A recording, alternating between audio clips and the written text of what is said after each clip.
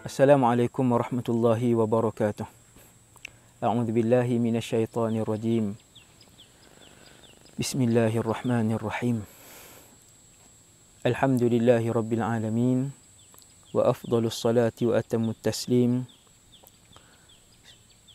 Sayyidina wa maulana Muhammad ibn Abdillahil amin wa ala alihi wa ashabihi wa man tabi'ahum bi ihsanin ila yaumiddin. ولا حول ولا قوة إلا بالله العلي العظيم ولا حول ولا قوة إلا بالله العلي العظيم ولا حول ولا قوة إلا بالله العلي العظيم أما بعد. Syukur pada Allah SWT, kita diberikan kesempatan untuk bersama-sama saya. Semoga kita semua dirahmati oleh Allah, diampunkan oleh Allah, disayangi oleh Allah dan dimatikan oleh Allah dalam keadaan husnul khatimah. Muslimin dan muslimat yang dirahmati Allah sekalian, ini ialah siri yang pertama berkaitan dengan tajuk Mahsyar. Setiap satunya 1 jam untuk memastikan setiap perbahasan yang berkaitan dengan Mahsyar daripada awal sampai habis dapat kita kongsikan bersama sebagai niat untuk melaksanakan tanggungjawab menyampaikan kandungan sebahagian dari kandungan Al-Quran dan hadis yang berkaitan dengan satu masa yang sangat panjang, yang sangat meresahkan, dan suasana ketika itu mampu untuk merebahkan para Nabi dan Rasul. Suasana ketika itu sehingga mendiamkan para Nabi dan Rasul, yang walaupun mereka Nabi dan Rasul ini lebih mulia daripada para malaikat, akan tetapi apabila berada di bumi Mahsyar, kesemua mereka menyebutkan nafsi-nafsi, diriku-diriku, dan tidak sanggup untuk menolong orang lain. Apabila kesemua kita nanti berada dalam suasana Mahsyar. Untuk bahagian yang pertama ni, muslimin dan muslimat, ibu-ibu dan ayah-ayah yang dirahmati Allah SWT sekalian, insya-Allah saya akan berkongsi tentang suasana setelah berakhirnya kiamat. Ini bukan kita nak cerita kiamat. Kalau nak cerita kiamat, ambil masa yang lama pula, kan. Setelah ditiup sangkakala yang pertama, semua makhluk Allah yang mempunyai nyawa akan mati. Kullu syai'in halikun illa wajhah. Setiap sesuatu akan musnah kecuali Allah Subhanahu wa ta'ala jalla jalaluh, Al-Hayyul Qayyum alladzi la yamut. Kemudian alam ini, tuan-tuan, tiada malaikat yang bernyawa, tiada manusia, tiada syaitan, tiada jin, tiada haiwan. Kesemuanya mati berdasarkan dalil daripada Al-Quran. A'udzu billahi minasyaitonir rajim. Wa nufikha fis-sur, dan ditiupkan sangkakala. Fasa'iqa man fis samawati wa man fil ard illa man syaa Allah. Thumma nufikha fihi ukhra fa idahum qiyamun yanzurun. Ditiupkan sangkakala, maka matilah keseluruhan yang berada di langit. Daripada langit 1 sampai langit 7 mati kesemuanya. Hasbunallahu wa ni'mal wakil. Wa man fil ard, dan kesemua yang berada di bumi juga akan mati.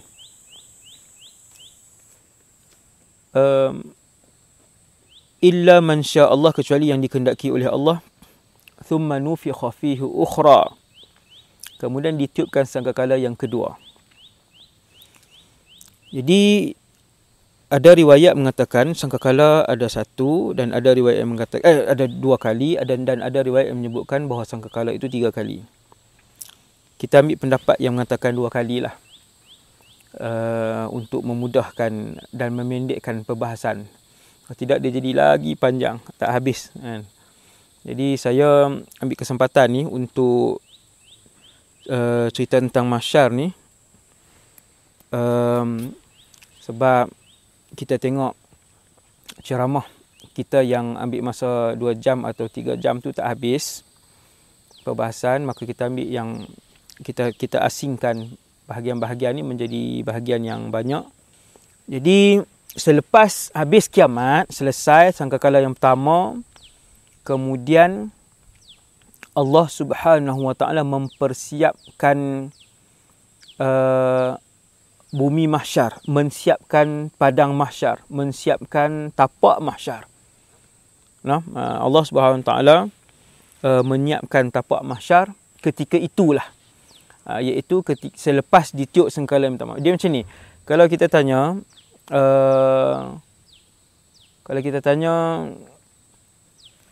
sekarang ni syurga dah ada ke belum?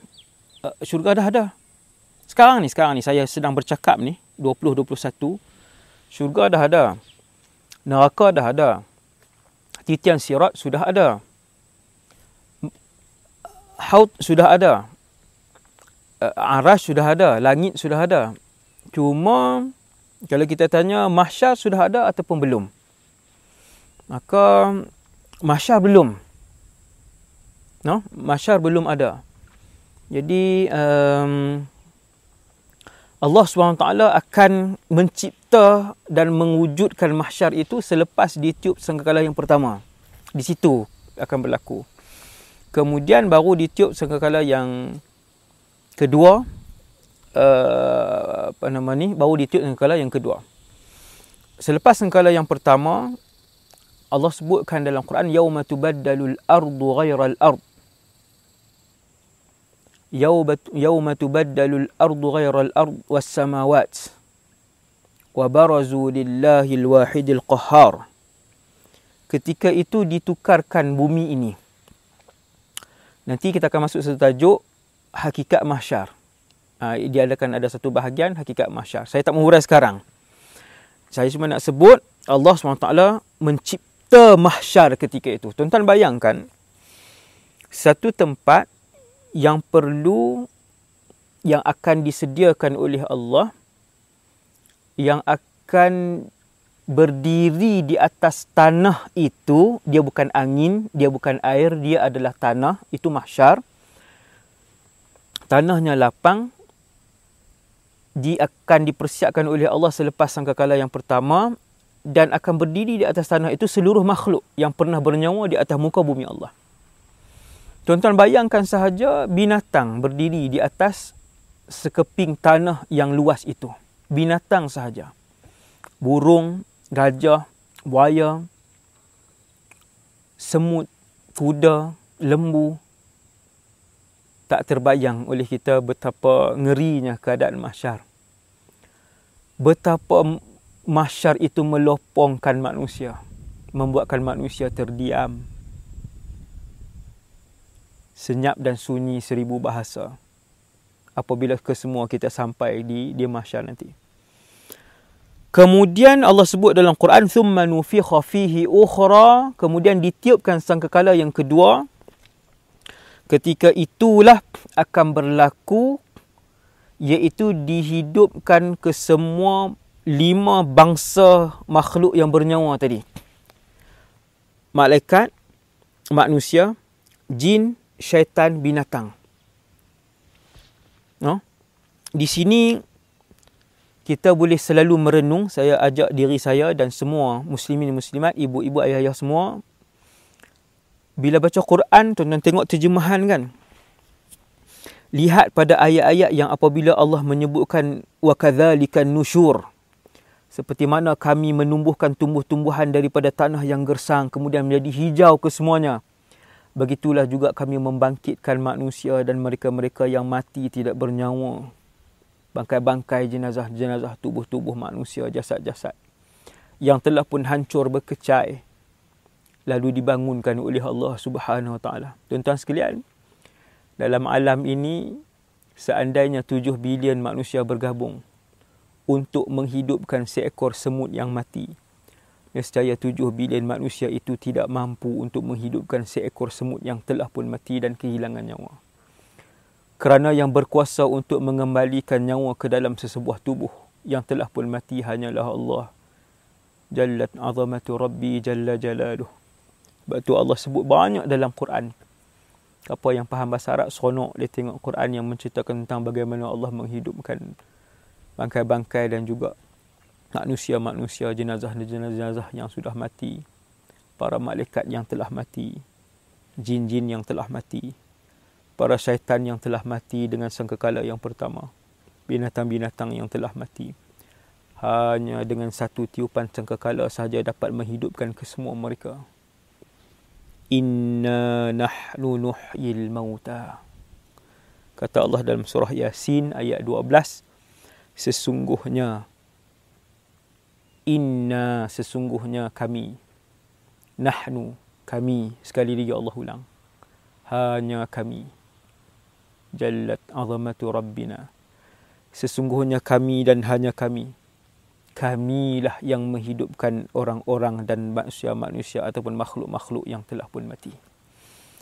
3 kali Allah ulang dhamir nahnu. Inna, satu, di situ kami. Nahnu, kami. Nuhyi, fi'il mudhari'. Di situ ada dhamir nahnu. Kami, yang bermaksud kami iaitu kembali kepada Allah. Sungguh dan benar bahawasanya satu-satunya yang boleh menghidupkan hanyalah Allah Subhanahu Wa Taala. Dia satu perkara ni pun dah membuatkan kita dah boleh cukup insaf dengan kuasa Allah Subhanahu Wa Taala, yang mana sekiranya Allah mencabar keseluruhan makhluk yang berdiri di mahsyar ketika itu untuk menghidupkan satu nyawa, nescaya seluruh manusia dan jin, seandainya mereka bergabung dan bersatu padu dan tenaga, bersatu teknologi dan kuasa, daripada manusia pertama sampai manusia yang terakhir, daripada jin yang pertama sampai jin yang terakhir, daripada malaikat yang pertama sehinggalah malaikat yang terakhir yang diciptakan oleh Allah, nescaya keseluruhan mereka takkan mampu untuk menghidupkan walaupun satu nyawa. Tuan-tuan sekalian, mahsyar memberikan keinsafan kepada orang-orang yang selalu berfikir. Suasana kiamat memberikan keinsafan kepada manusia untuk mereka berasakan kerdil dan maha lemah di hadapan kuasa dan dan kudrat Allah Subhanahu Wa Taala. Yang pertama, selepas sangkakala yang kedua, Allah mula menghidupkan. Inna nahnu nuhyil mauta. Allah mula menghidupkan. Kata Nabi SAW, ana sayyidu waladi Adam yaumal qiyamah. Aku adalah penghulu segala anak Adam pada hari kiamat. Wa awwalu man yanshaqqu anhu al-qabru, dan aku adalah yang pertama yang akan terbuka darinya kubur. Wa awwalu syafi'in wa awwalu musyaffa', dan yang pertama yang akan diberikan syafaat, dan yang pertama yang diberikan syafaat, yang memberikan syafaat, dan yang pertama yang akan diberikan syafaat.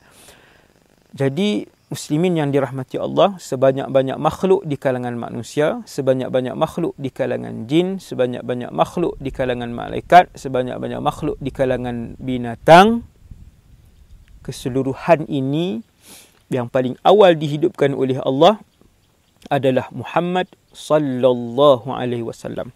Iaitulah dengan Allah SWT menurunkan titisan-titisan air seperti hujan, lalu kena atas seluruh muka bumi Allah ni. Ni muka bumi ni lah. Nah, jin, syaitan, manusia, binatang semua ada atas muka bumi ni. Nah, cuma malaikat je tempat tinggal malaikat di langit. Langit 1 hingga langit 7. Titisan-titisan air ini memberikan kehidupan. Bila dia kena kepada ajbuz zanab, satu jenis tulang yang ada pada tubuh manusia, titisan-titisan air itu akan menghidupkan tulang itu. No? Tulang itu dia membesar, kemudian tubuh kita diselaputi oleh daging, kemudian dialirkan darah oleh Allah Subhanahu Wa Taala. Kemudian kita pun bangun. Allah menceritakan suasana hari pertama selepas sangkakala itu. Ni yang tajuk hari ini ni.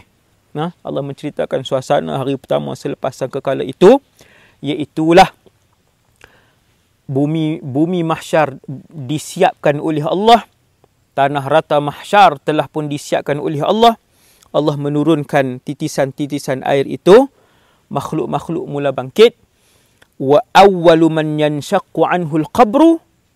Dan orang pertama yang dibuka kuburnya dan keluar daripada kubur itu adalah Rasulullah sallallahu alaihi wasallam. Nabi bangun sambil Nabi mengibas-ngibaskan jubah ataupun pakaian yang dipakai oleh Rasulullah. Nak nampak tuan-tuan, bangun kibah-kibah. Kan?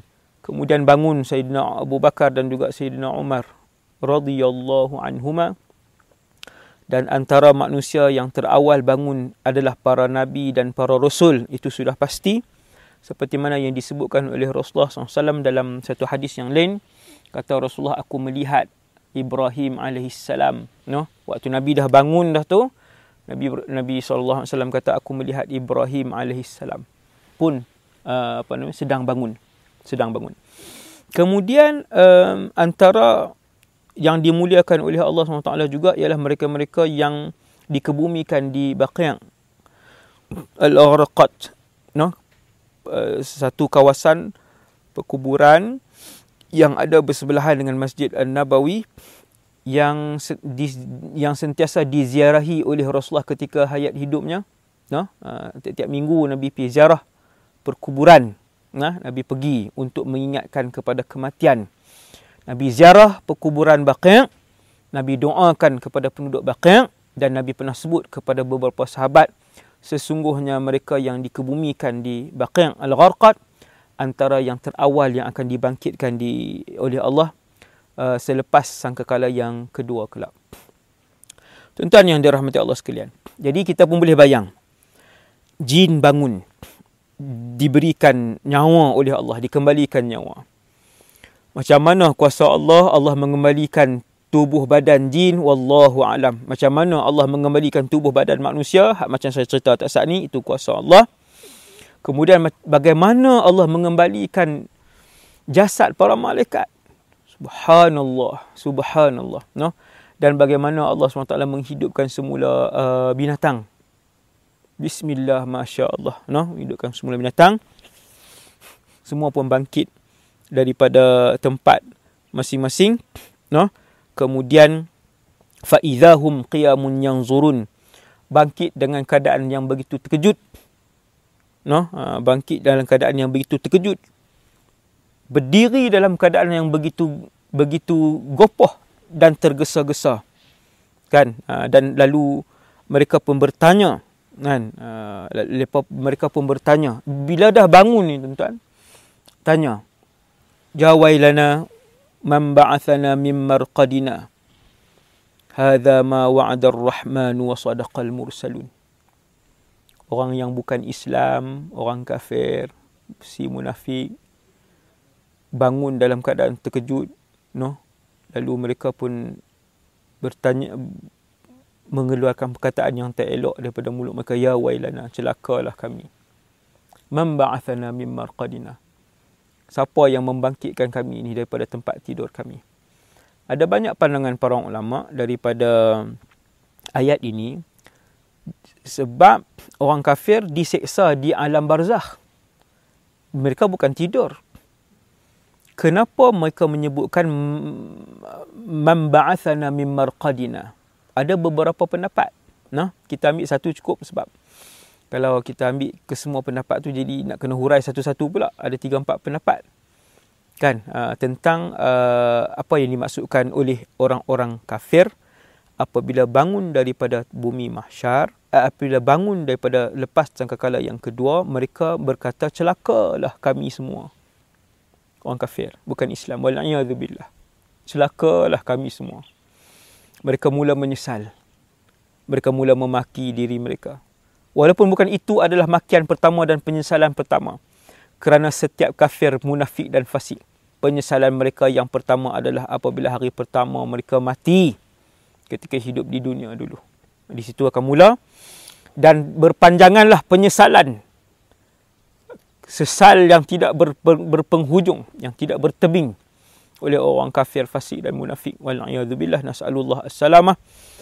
Bangkit dari ke mahsyar pun mulut mereka masih sebut, ya wailana man ba'athana, celaka sungguh hidup kami ni, siapa yang bangkitkan kami. Kata para ulama, Allah SWT mematikan mereka. Untuk sementara, selepas daripada tiup sangkakala yang pertama tu, orang ni semua dimatikan untuk beberapa ketika. Itu antara pendapat yang ada lah. Dimatikan selepas itu, lepas alam barzakh, tiup sangkakala, mereka dimatikan, kemudian dihidupkan semula. Sebab itulah mereka sebut, man ba'athana, siapa yang bangunkan kami, kan. Wal'iyadzubillah.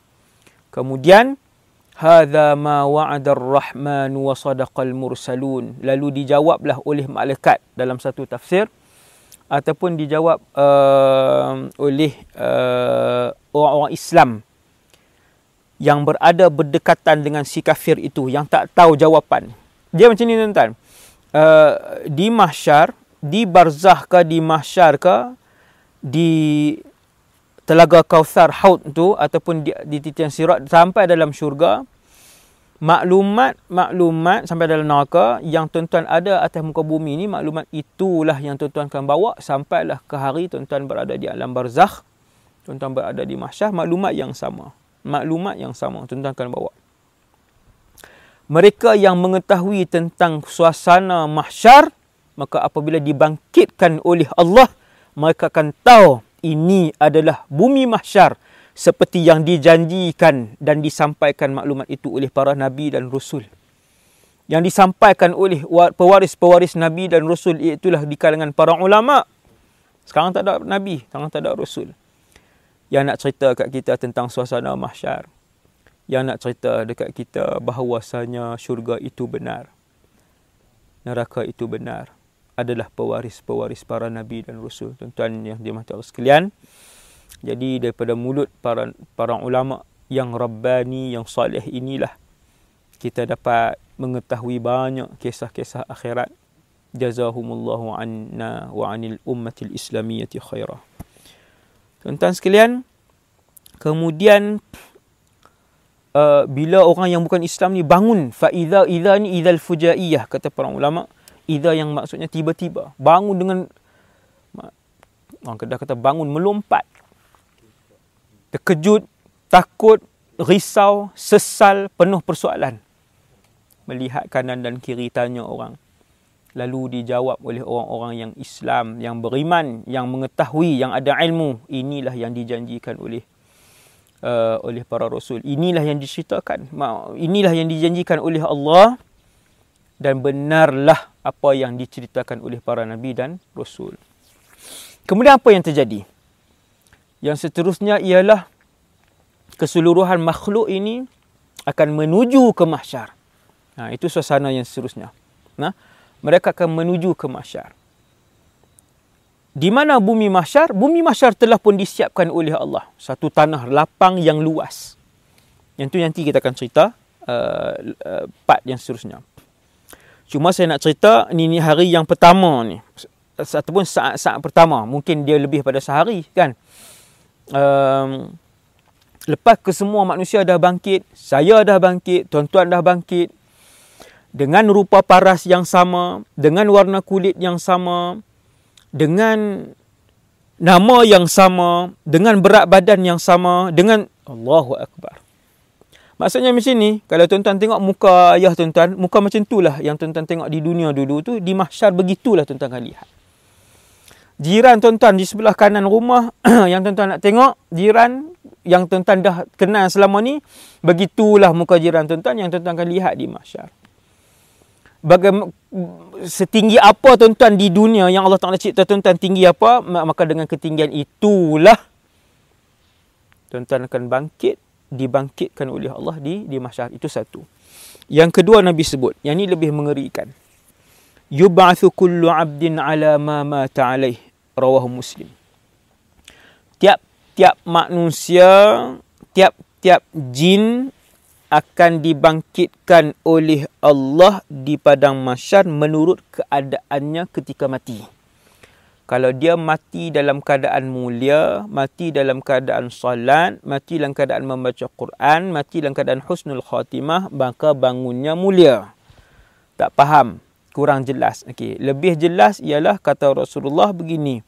Kalau satu orang tu mati dalam keadaan membaca Quran, maka dia berjalan pergi ke mahsyar selepas bangkit daripada tiupan sangkakala yang kedua. Itu dalam keadaan membaca Quran. Orang yang mati dalam keadaan minum arak ataupun mabuk, maka dia akan bangkit daripada kubur menuju ke mahsyar dalam keadaan mabuk, terhoyong hayang berjalan ke kanan dan ke kiri, wal'iyadzubillah, dan botol arak tersendeng di bahunya. Yang mati dalam keadaan menunaikan haji ataupun umrah dalam keadaan berihram, maka mereka akan bangkit ke mahsyar dalam keadaan labbaik Allahumma labbaik. Subhanallah. Para muazzin, orang yang bertugas sebagai muazzin, yang melaungkan azan, yang tugas mulia melaungkan azan, maka mereka akan bangkit menuju ke mahsyar dalam keadaan mulut mereka menyebutkan Allahu Akbar, Allahu Akbar, Allahu Akbar, Allahu Akbar, asyhadu an la ilaha illallah, sampai ke mahsyar. Subhanallah, subhanallah. Jadi tuan-tuan yang sekalian, yang dirahmati Allah sekalian, pakat-pakat kita pilihlah. Kita hidup kalau jadi sultan, jadi raja, jadi presiden pun, kalau 100 tahun lah saya kata. Okey, jadi sultan, jadi raja 100 tahun. Tuan-tuan bangkit di mahsyar untuk dimuliakan oleh Allah bukan 100 tahun. Untuk dihina oleh Allah bukan 1000 tahun. Sesiapa yang mati dalam keadaan yang hina, dia akan dibangkitkan dalam keadaan yang hina untuk berapa ratus ribu tahun. Wallahu alam. Punya lama. Tak berbaloi dengan keadaan kita mulia di dunia sebagai jutawan, mulia di dunia sebagai pemimpin, mulia di dunia sebagai pemerintah, mulia di dunia sebagai hak 80 tahun, 70 tahun, 180 tahun. Kalau adalah yang hidup sampai 180. Tak baloi pun. Tak baloi pun. Pendek sangat, singkat sangat, dengan masa yang begitu panjang untuk tiap-tiap orang, sama ada dia dimuliakan oleh Allah di mahsyar ataupun dia dihinakan, nas'alullah al-afiyah wassalamah di mahsyar. Jadi tuan-tuan, begitu yang disebutkan oleh Rasulullah sallallahu alaihi wasallam. Jadi bangkit, pakat tengok, begitu sedikit manusia yang tahu apa yang terjadi ketika tu. Tuan-tuan bayang, hari ni ada 7 bilion. 5 bilion tidak Islam, 2 bilion Islam. 2 bilion ni pula berapa yang tahu tentang mahsyar? Tentu sekali tak ramai. Tentu sekali tak ramai. Waktu tu tuan-tuan, saya nak ajak kita semua, saya sendiri, kita pakat bayang betapa ketika itu masing-masing kita tak tahu ke mana nak pergi. Bumi ni bumi apa, saat lagi nak jadi apa, siapa bangkitkan kita. Ramai yang tak tahu ketika tu. Hasbunallah wa ni'mal wakil. Jadi kata Rasulullah sallallahu alaihi wasallam, yuhsyarun nasu yaumal qiyamah. Manusia akan dibangkitkan di mahsyar pada hari kiamat, hufatan uratan ghurla, tidak berkasut, tidak berbaju telanjang bulat. Bahkan kemaluan mereka tidak dikhatankan. Ghurla. Setuju ataupun tidak, percaya ataupun tidak, begitulah yang disampaikan oleh pesuruh Allah Muhammad sallallahu alaihi wasallam. Majoriti manusia tuan-tuan telanjang bulat. Selipar tak ada, seorat benang pun tak ada di tubuh mereka. Kecualilah mereka-mereka yang beriman saja, yang mati dalam keadaan husnul khatimah, mati dalam keadaan beriman kepada Allah subhanahu wa ta'ala.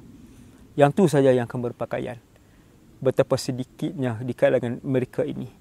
Saya nak ajak tuan-tuan fikir sikit tak sikit ni macam ni dah. 7 bilion manusia yang hidup sekarang ini, 2021.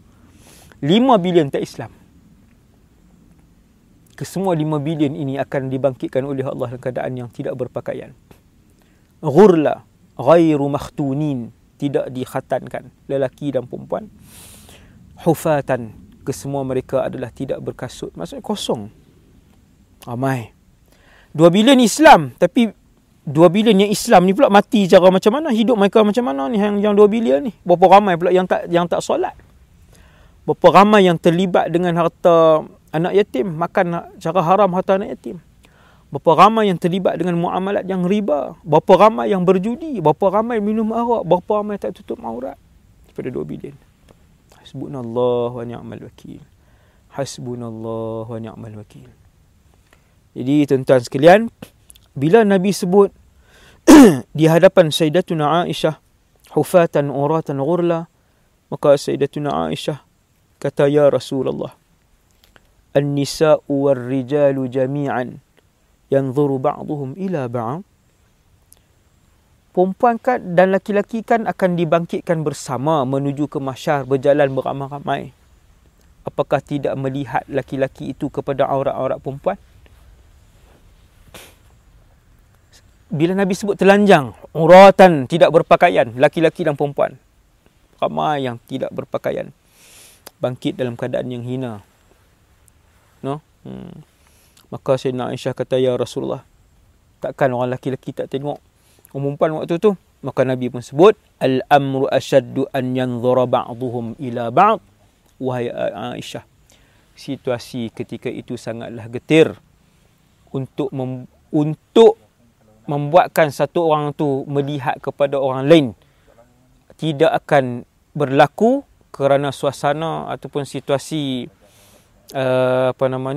situasi getir yang berlaku ketika itulah. Suasana getir, situasi getir tu takkan memungkinkan untuk satu orang lelaki melihat kepada aurat orang perempuan waktu tu.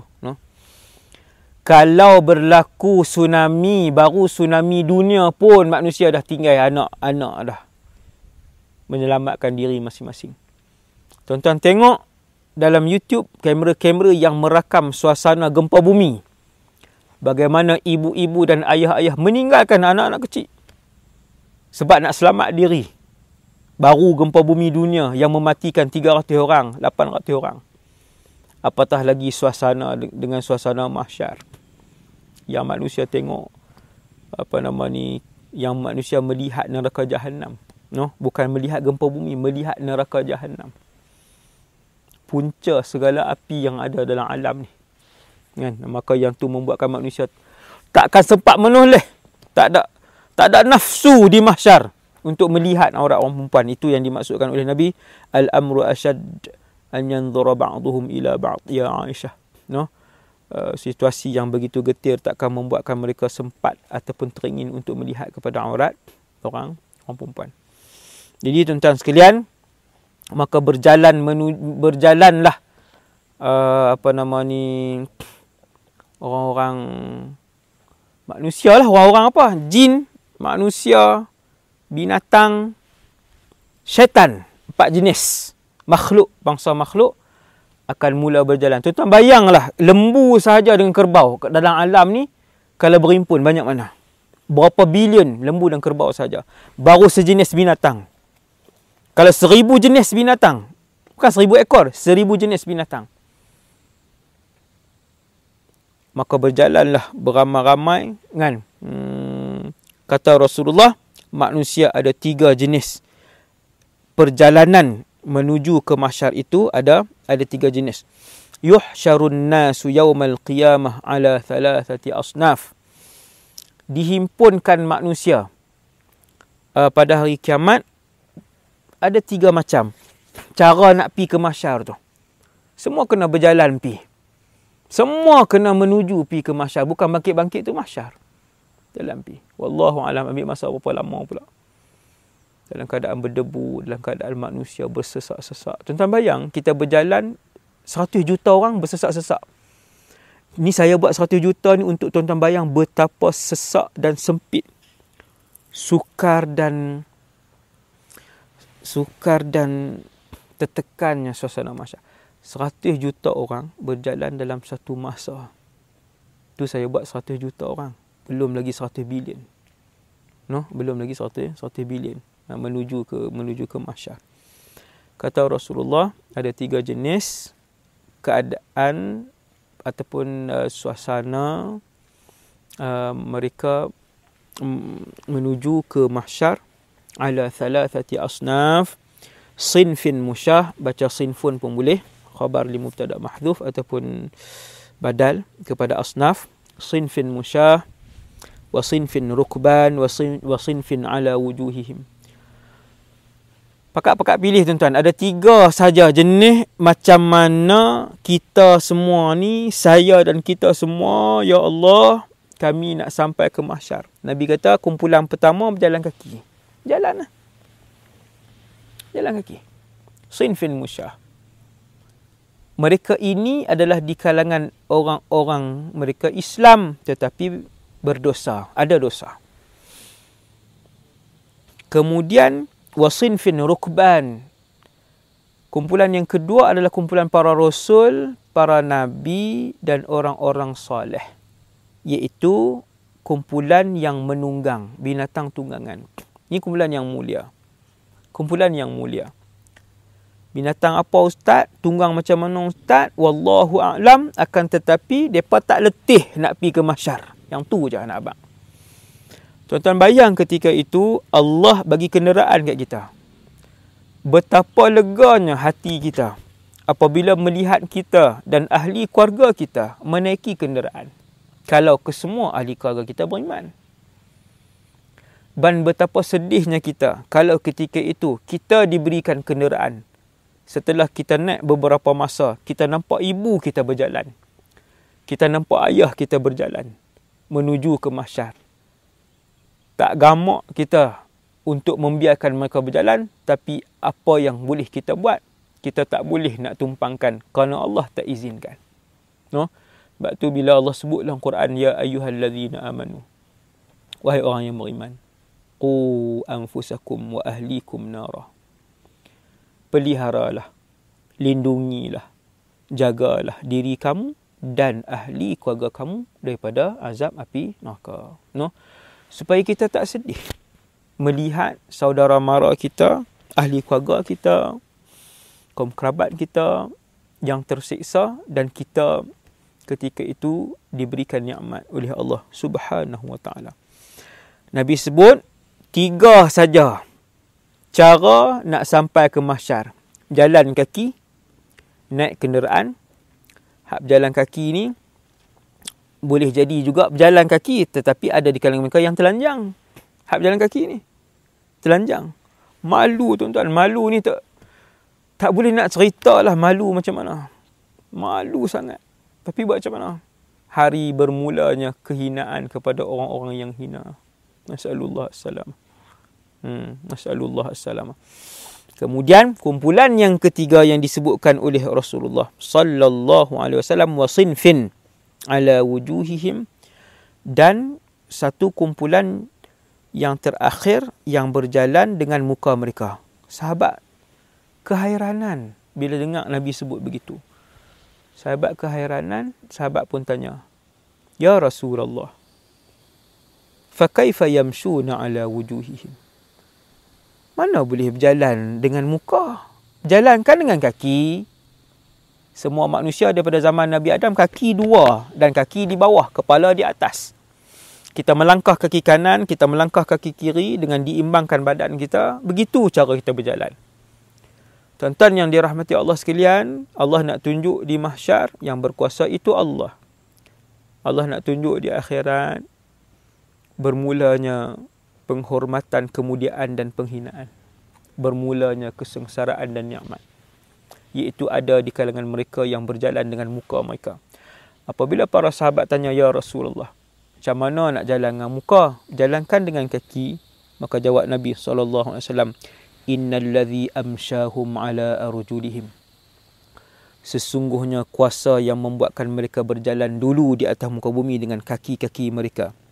qadirun ala an yumsiyahum, mampu, kuasa yang sama, Allah yang sama, yang mampu untuk membuatkan mereka berjalan ataupun akan memperjalankan ala wujuhihim, dengan muka-muka mereka. Ama innahum yattaquna biwujuhihim kulla hadbin wa syaukin hasbunallah wa ni'mal wakil. Nabi kata dengan muka itulah akan mereka hentak-hentak di bawah.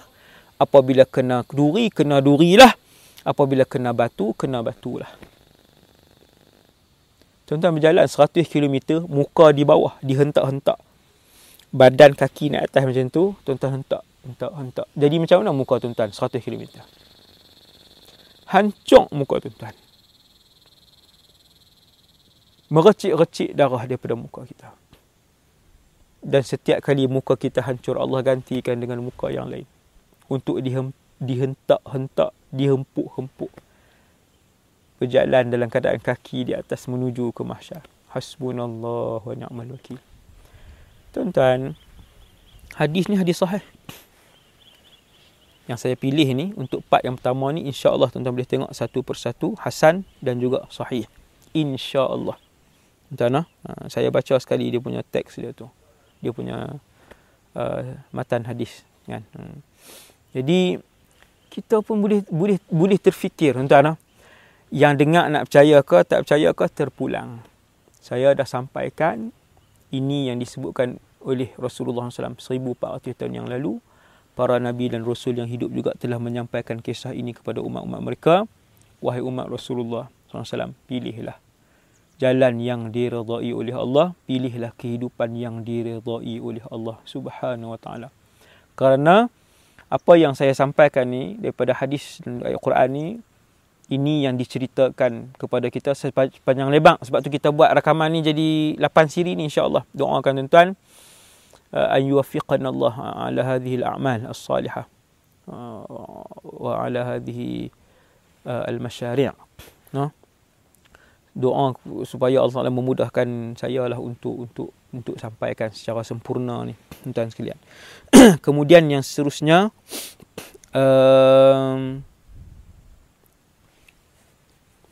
kita dah sebut dah tadi, bangkit, ramai yang telanjang, semua menuju ke mahsyar. Ada yang menunggang, ada yang berjalan kaki, ada yang menaiki kenderaan, itu kumpulan-kumpulan yang mulia. Kemudian dan akhir sekali, kesemuanya pun sampai ke bumi mahsyar lah. Itu yang saya cerita ni saat-saat pertama, kejadian-kejadian pertama selepas sangkakala. Yang kedua, itu yang part ni. No? Dan saya rasa kita dah sebut semua poin untuk kali ni. Yang tu saja untuk part yang pertama ni. Kejadian-kejadian yang pertama selepas tiupan sangkakala yang kedua. Semoga kita semua disayangi oleh Allah, sentiasa dibimbing oleh Allah dengan hidayah dan inayah dia, dengan taufiknya, dan sentiasa diampunkan oleh Allah, dirahmati oleh Allah, dan dimatikan oleh Allah dalam keadaan husnul khatimah. Aqulu qali hadza astaghfirullahal azim li wa lakum.